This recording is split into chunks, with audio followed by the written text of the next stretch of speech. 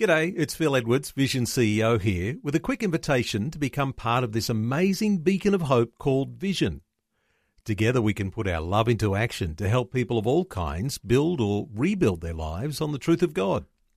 Please consider the part you can play during our upcoming Visionathon appeal, remembering that it's your support that makes Vision possible, including this podcast.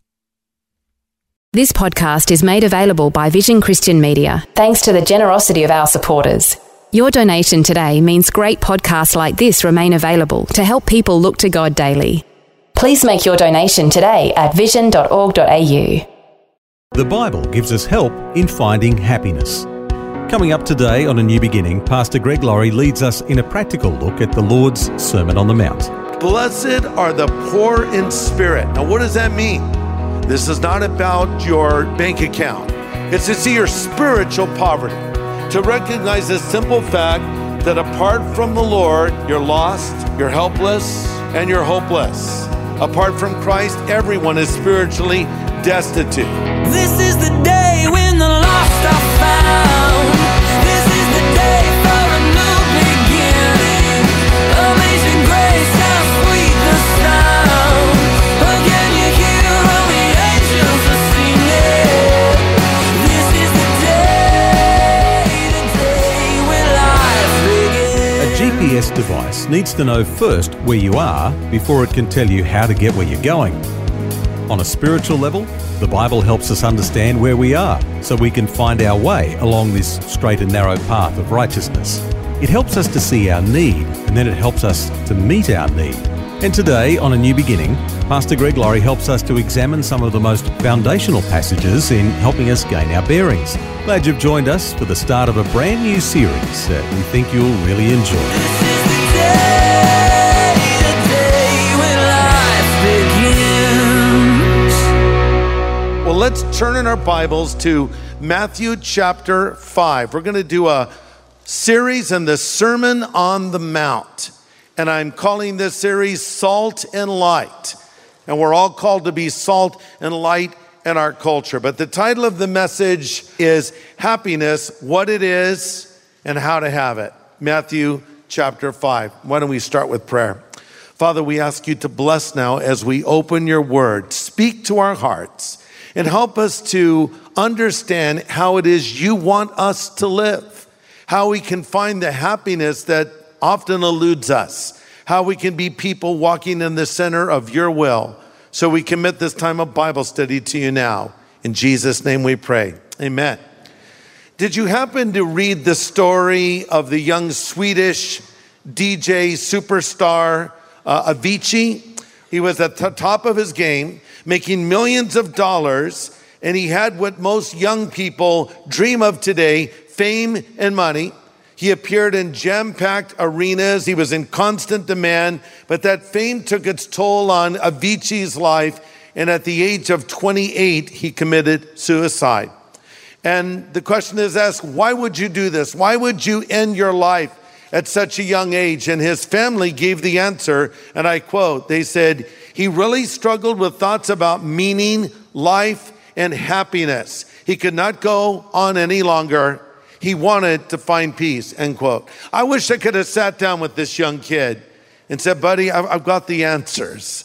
And you're not going to find them out there in that culture you're in or that world you're in. It's in a relationship with God through Jesus Christ. And Avicii, he's just one of many people that have found this out the hard way. I saw a documentary the other day on the life of Elvis Presley. Thank you very much. And Elvis, was an amazing person. He was raised in abject poverty. He loved to sing in the church. He loved to sing gospel music. He had an incredible voice. And of course, he became globally famous and had what many people dream of. But, he once said that his life to him was miserable. And he said, I feel that I'm sick and tired of my life. I need a long rest. And then he ended up dying of a prescription drug overdose. And in this documentary that his widow was a part of, she said that she thinks Elvis actually committed suicide. Okay, that's Elvis. That's a long time ago. But just then fast forward now into the 60s, rock icons, Janis Joplin, Jim Morrison, Jimi Hendrix, all died of drug overdoses at the age of 27. Fast forward to present day, Michael Jackson, Prince, and many others join the list. Tom Petty, who ironically was one of the narrators in the documentary film about Elvis, died not long after because of a prescription drug overdose. And Tom Petty, as it turns out, was a heroin addict in the 90s. I'm just thinking, all these people, they have it all, and yet they turn to drugs, and some of them end their lives intentionally, and it just goes on. And what are people going to learn? That the answers are not in those things. But look, this desire for happiness, it's deeply within us. We're hardwired to be happy. So here's the question. Where do we find this happiness? Well, let me first say where you don't find it. You won't find it in this world, because a lot of it's based on, well, how things are going. If things are going reasonably well, we're happy. If things are not going so well, then we're unhappy. Someone put it this way: there are two sources of unhappiness in life. One is not getting what you want, and the other is getting it. See, if you don't get it, you'll say, well, if I just had this, then I would be happy. But when you get everything, when you have all of your dreams fulfilled, when you reach all those goals and maybe even surpass them, and you find how empty it is, then you realize it's not in these things at all. Well, maybe money will give happiness. No, actually, it won't. Money can buy some things, but not the most important things. Money can buy you a bed, but it can't buy you a good night's sleep. Money can buy you books, but not brains. It can buy you a house, but not a home. It can buy you medicine, but not health. It can buy you amusement, but not happiness. So how do you find happiness? Well, studies have been done on this subject. And one study done by Gallup, it found that spiritually committed people are twice as likely to report being very happy than the least spiritually committed people. So we're on to something now, and I'll take that a step further. Godly people will be the happiest people. So the more godly we become, the more we chase after the Lord, we will find the happiness that has eluded us for so long, not from chasing after it, but from following after Him, because the Bible says, happy are the people whose God is the Lord. C.S. Lewis put it this way, and I quote, God designed the human machine to run on Himself.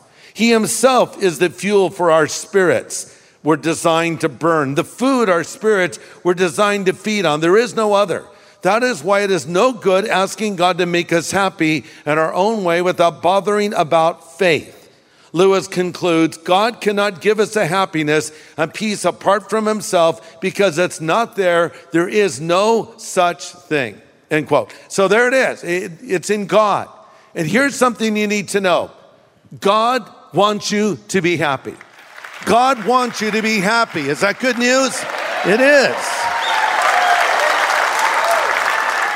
Now you might say, well, Greg, you're wrong. God doesn't want you to be happy. No, wait, actually He does. And I can make a biblical case for it. And here it is.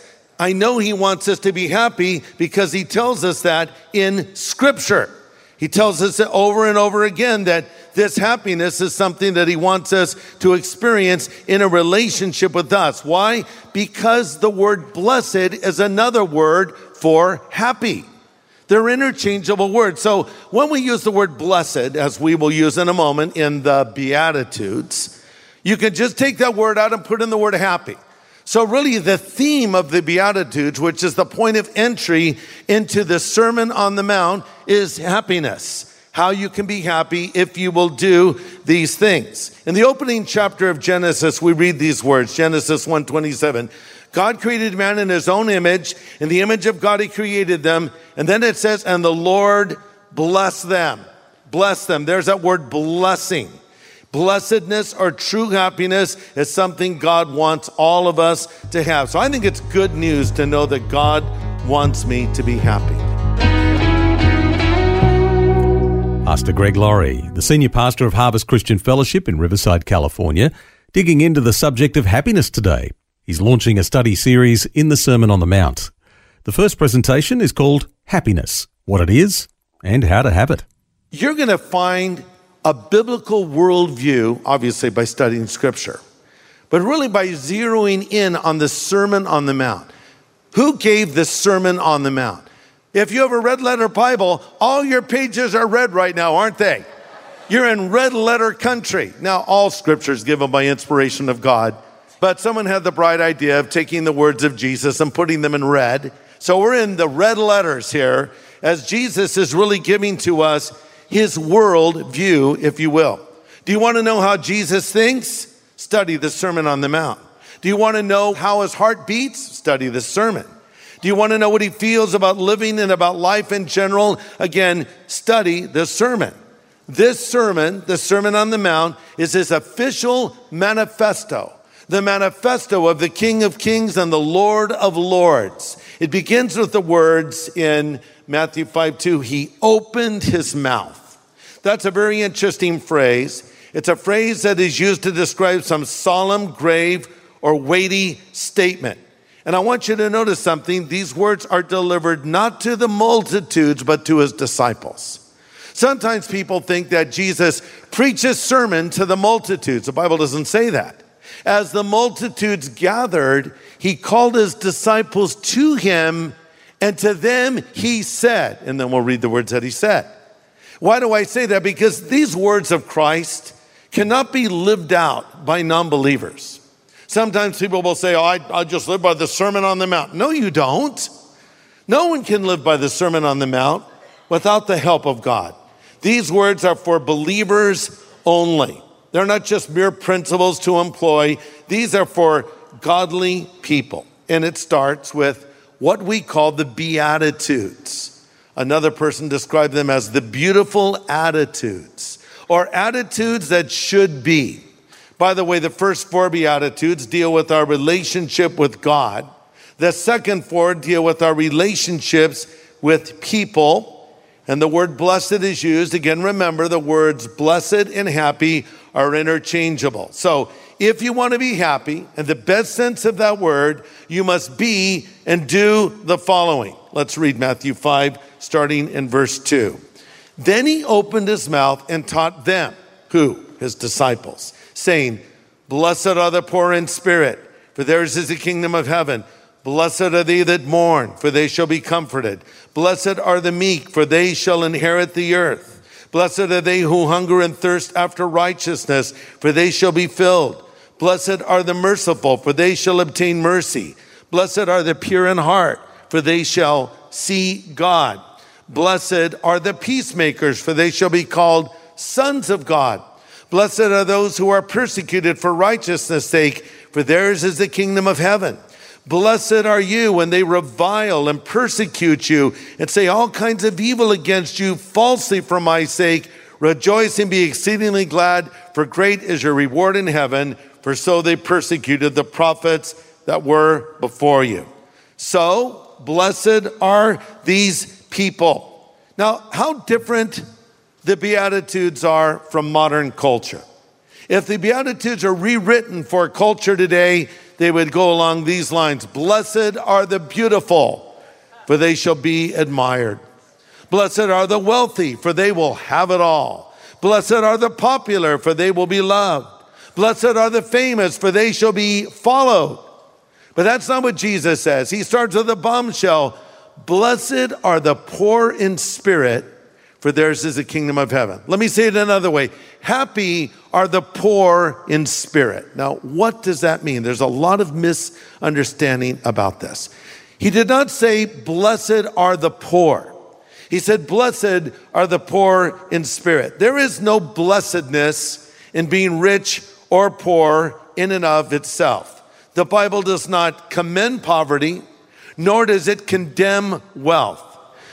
The Bible says the love of money is the root of all kinds of evil. Listen, I've met wealthy people who are happy. I've met poor people who are miserable. I've met poor people who are happy and wealthy people who are miserable. This is not about your bank account. This is about your spiritual state before God. It says, poor in spirit. So if you want to be a happy person, if you want to receive God's blessing, you must first be poor in spirit. Now, what does that mean? Actually, the word poor comes from a verb meaning to shrink, cower, or cringe. To shrink, cower, or cringe. This is what beggars often did in this day. Listen, to be poor in spirit is to recognize one's spiritual poverty apart from God. It's to see your spiritual poverty, to recognize the simple fact that apart from the Lord, you're lost, you're helpless, and you're hopeless. Apart from Christ, everyone is spiritually destitute, regardless of their education, wealth, accomplishments, or even religious knowledge. To be poor in spirit means you admit that you're spiritually bankrupt. Some people have a hard time admitting this. You know, they think they're all that in a bag of chips, right? They have a hard time admitting they're a sinner because they're so accomplished, or they're so talented, or they're so attractive, or they're so wealthy, or whatever it is they are. It reminds me of the General Naaman. Remember him? And he was a powerful leader in Syria, but he had a problem. Underneath that gleaming armor that he strutted around in, Naaman was a leper. And he had found no cure. It was an incurable disease. And someone told him there was a prophet in Israel named Elijah who prayed for people and miracles happened. They said, why don't you go visit Elijah? So Naaman did. So he showed up at Elijah's house, probably had a big entourage, came in, there he is, his beautiful armor, his gorgeous horses, his chariot. And he was probably thinking the prophet would come out and bow before him and give him a meal. And Elijah doesn't even answer the door. He just sends a servant and says, go tell him to immerse himself in the Jordan River 7 times. So here's Naaman in his chariot, and door opens. Out walks this guy named Gehazi. Hey, how's it going? I'm speaking for Elijah here. Go immerse yourself in the Jordan River 7 times, you'll be healed. Thank you. God bless. Door shuts. Naaman's like, what? So you know who I am? I'm Naaman. I'm powerful. I'm awesome. I'm amazing. And then he's going on home, back to Syria. He goes, we have better rivers back there. Where should I go in their muddy river? When we were in Jerusalem recently, we had the privilege of being flown around in a helicopter. And boy, you really see how small Israel is when you see it in the air. And as we're flying over the Jordan River, I just said to my wife, it really is muddy, isn't it? It's just sort of a muddy river. It's not a beautiful river at all. And that's what Naaman saw. And he thought, I don't want to go in that dirty old river. Then one of his friends said, well, what have you got to lose? I mean, you've come all this way. Why don't you try it? Can't do that. You know why Naaman did not want to go in the Jordan River? Because he had to peel off his armor and reveal his condition. But he decided to do it, so he took off his helmet. He took off his breastplate.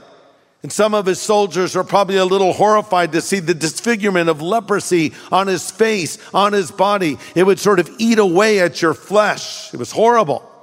And as he took off all of his armor and walked down into the river, he had to humble himself.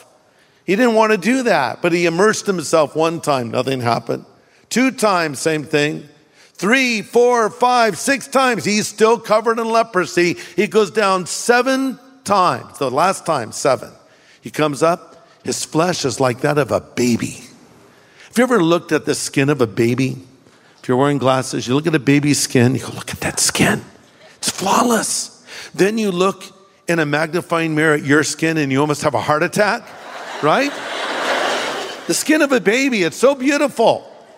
Now he had the skin of a baby again. I mean, he was like restored. But what did he have to do? He had to take off all of his armor. And we have armor that we hide behind as well. And we don't want to admit our need for God. But he took his armor off.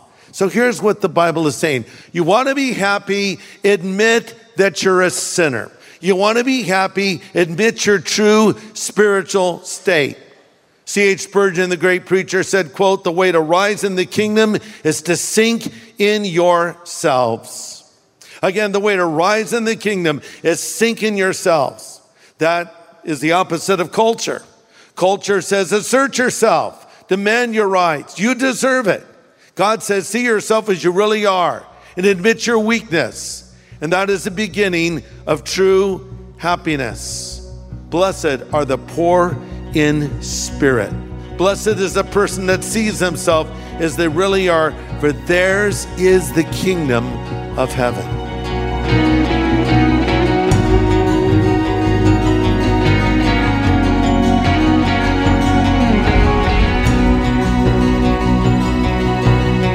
just getting started in our study of the Beatitudes. The message today from Pastor Greg Laurie was called Happiness, What It Is and How to Have It. And next time, Pastor Greg brings us some more insight on what it means to be blessed or happy. It's part of a new series called Salt and Light. Be sure to join us for more next time on A New Beginning.